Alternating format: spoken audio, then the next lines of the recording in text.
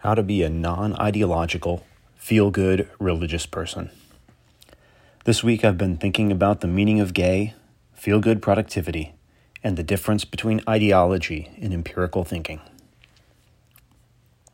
Since it's the week between Christmas and New Year's, here are 3 things I'm thinking about, topics that may inspire future full-length essays. The first one is the meaning of gay, the next frontier in my ongoing engagement with the question of homosexuality and the Christian life. The second is the inspiration and encouragement I've been receiving from Ali Abdaal's new book, Feel Good Productivity. The third is the difference between ideology and empirical thinking that I've been trying to formulate. Enjoy. What does gay mean? The other week I had an interesting Twitter interaction with Grant Hartley. I argued that same-sex attracted, SSA, and gay were synonyms. As a result, Christians shouldn't have a preference between the two, allowing people to admit that they are gay if they are. Grant pushed back, arguing that gay is a term with more of a cultural and historical significance, rather than a mere report of one's sexual orientation, like homosexual or same-sex attracted. He mentioned, and I also highlighted, the unique convergence between his view and what I often hear from side Y folks, that gay is a loaded term that means a lot more than that one is same-sex attracted. Here was our conversation, and I'll comment more below. Grant Hartley. Sure, yes, I'm same-sex attracted, but more importantly, I'm gay. Joel Carini. I think the new stakes in the SSA LGBTQ discussion these days are either no one is same-sex attracted or some Christians are gay. Jared Moore's critique of Sam Albury for accepting that he is SSA revealed this shift.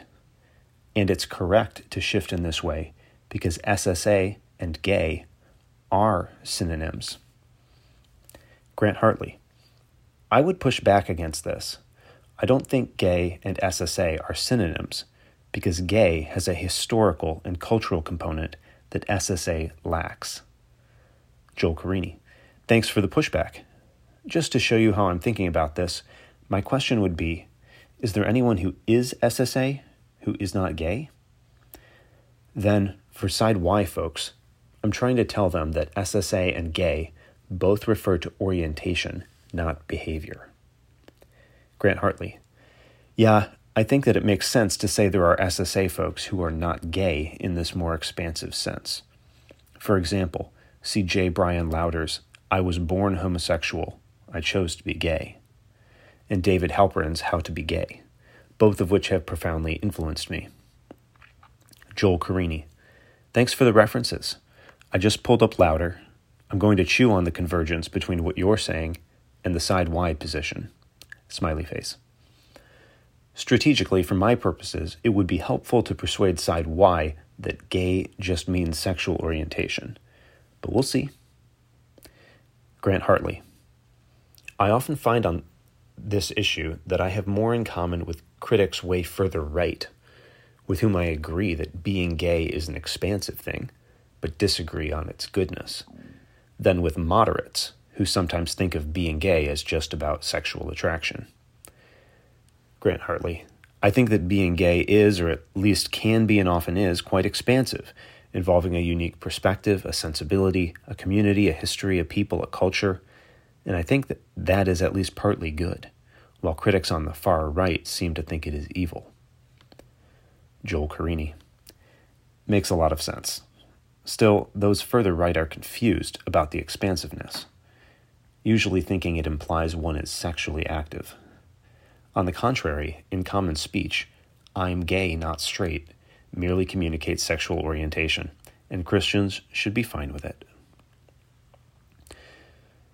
Recently, Colton Beach, another first-time Revoice attendee this year, was interviewed by Preston Sprinkle, and it was one of the best interviews I've heard on the celibate, chaste, gay Christian issue. Colton is also a continual source of one-liners about this debate on Twitter. He also recently published a brief Twitter essay in which he asks whether gay Christian is an oxymoron. There, while he mentions the history of the word gay, he echoes my argument that the colloquial usage of gay in our culture is as a synonym for same-sex attracted or homosexual, a reference to one's sexual orientation rather than to anything additional. He also had a recent essay about positive experiences as a gay man in the conservative church, and another, barriers to discipling gay people in the conservative church. In my arguments so far, I have argued that gay is simply a reference to sexual orientation, and that sexual orientation is not a concept or a social construct, but a real psychological phenomenon in the world. This dovetails with my realist and externalist views that the meanings of our words are exhausted by the things they refer to, rather than bearing additional layers of meaning, sense, or baggage. Grant and Colton may be correct that the word gay has this additional cultural history. However, with Frege, I would distinguish the baggage, the feelings, and the impressions people have when they hear the word from its actual meaning, which is a reference to the property of being homosexual in one's sexual orientation. I believe this is the next subject for a lengthier analysis in my ongoing essays on same-sex attraction. After the experience of self-publishing, I am thinking that the essays on same-sex attraction alone could be compiled into a resource for Christians. Feel-good productivity. One of my latest favorites on YouTube is Ali Abdaal. Abdaal is a 29-year-old YouTuber in the UK who relatively recently left his stable career as a doctor to go full-time on YouTube. His content is focused on productivity, and his business is doing $4 million in revenue a year. His new book, Feel Good Productivity, came out yesterday, and he's started a bit of a podcast tour. I've been loving his interviews. His message is simple. Productivity should feel good. His interview with Chris Williamson is a good place to start because of Williamson's relentless positivity. But his interview with Ryan Holiday of the Daily Stoic was enlightening because of the contrast it showed. In many ways, Holiday and Abdaal agreed. Holiday was honest about the limitations and balance having children brings to life, for instance. Abdaal mentions that he, though not yet married or expecting any children, has been reading parenting books and thinking about the chosen constraints children bring to life. At a certain point in the interview, though, Holiday stands up for the Stoic ideal of buckling down and grinding through difficulty. Abdaal's emphasis is more Epicurean, the simple, happy life. We work better when we do work we enjoy, or make our existing work into something like an adventure. In the title of another interview, Hard Work is Overrated. Abdaal contrasts the hard work and grit that it takes to be a hero with the joy and lack of anxiety required to be a pleasant, normal person. It feels to me like one of the elements of transition from a man's 20s to his 30s is switching from the hero mindset to the normal man, dad mindset. Abdaal has also been helpful to me in explaining the role of a social media personality, something I think about even in writing this on the internet at all. Abdaal encourages us not to strive to be gurus, especially those of us who are young and would only feel imposter syndrome doing so. Rather, think of yourself as a guide. You are 2 steps ahead of someone out there, someone who would appreciate hearing your perspective, to be led the next step or 2 of their own path. Another line from Abdaal that pops up in the interviews is to be, rather than serious, sincere. Often we procrastinate or get anxiety about productivity when we are taking our task and ourselves too seriously. The solution is not to be cavalier, but to substitute sincerity for seriousness. I found this helpful a couple weeks ago when I approached 5 highly competent academics to defend my dissertation prospectus. I realized that there would be no help in putting on a pretense of being smarter than I am. The best result and the lowest anxiety would come from committing to be sincere, which means revealing one's imperfections, but putting other people at ease. To my mind, this mindset around productivity and seriousness is part of a change from the Puritan work ethic in general, and the academic, status-driven mindset in particular. I also think it's part of a more forgiving and gentle Christianity. In my own life this year, I've done some work in counseling to overcome anxiety about productivity that I have often felt. It's discussed in the interviews at some points as a distinct kind of anxiety. Strikingly, some people have expressed being impressed with my productivity this year. I can assure you that I was much busier and perhaps more productive during my master's and PhD coursework. However, a significant Substack output, a conference presentation, and a prospectus have come this year from a writing habit largely focused upon doing 2 hours of deep work, writing, 5 days a week, and on average probably only 4. This has felt like accepting a limitation and settling for a rather small amount of work in total. However, I have found that there was about an hour of preparation and probably another hour of wind down just to complete those 2 hours of writing well. In a way that contradicts the Puritan work ethic, this work schedule has more or less been what feels good. I've tried working less, and sickness or fatigue sometimes ensures that I work less. But working less doesn't feel as good. I've tried working more, but I can't sustain it. The following day, my brain is fried, and I end up working less to make up for it.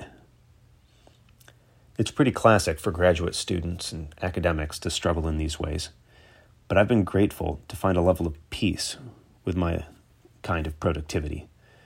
The work is creative and it can't be forced. At the same time, some of the most productive results come from when one is lying in bed or staring out a window. I can't say that I know how to apply these insights to all professions. However, I think all of us could use a dose of feel-good productivity. Order the book here. I have. Mine's arriving today by 10 p.m. Ideology versus empiricism. I recently wrote on Substack Notes about the difference I see between ideological and empirical thinking. Joel Carini, I think this is the difference between ideology and empirical knowledge. It's a reason I'm always suspicious of social justice, while I think much could be done to bring about more societal justice. In response to Shadow Rebbe, there is an advantage to the attitude that justice is always on the side of the oppressed. It saves much effort from finding out who truly has more justice on their side.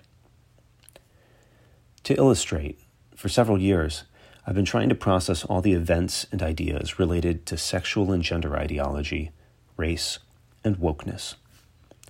One critique I hear, largely from secular critics of wokeness, is that it is a kind of religion or ideology in a negative sense.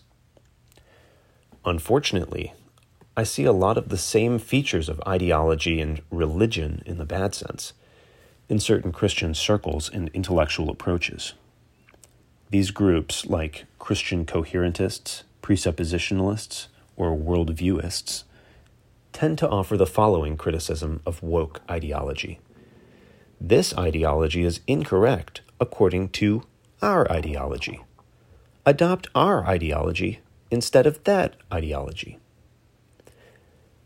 But the very problem seemed to be ideology itself. Adopting Christian ideology, rather than basing belief on empirical evidence, is not the right path. Accordingly, as a religious person, the question is whether Christianity can be something other than a religion or ideology. What is ideology? I think that ideology is a kind of shortcut for thought, adopting a general model of the world and trying to fit everything into that model. Ideology often has a deeply moral component in that it inspires action and sorts the world into good and evil with clarity and obvious distinctions. The obvious danger of ideology on the epistemic level is that the world is a complex place and cannot be known to conform to our model of thought in every case. The criticism often comes that everyone has an ideology. We can't do anything but that. That could even be one way to read the divide between Sam Harris and Jordan Peterson. Several years ago, the two had a series of discussions in which Harris argued for an objective, scientific basis of morality in empirically verifiable standards of well-being. Peterson argued that not even Harris could claim to be free of moral beliefs, distinct from science, however.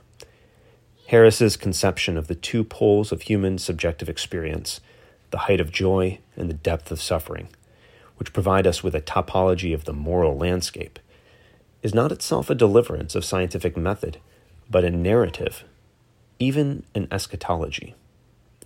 Peterson was defending the ineliminability of narratival and religious thought.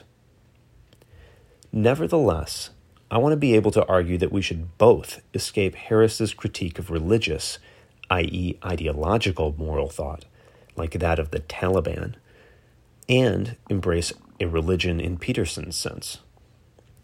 Unsurprisingly, I'm enjoying Harris and Peterson's recent conversation. Jordan Peterson and Sam Harris try to find something they agree on.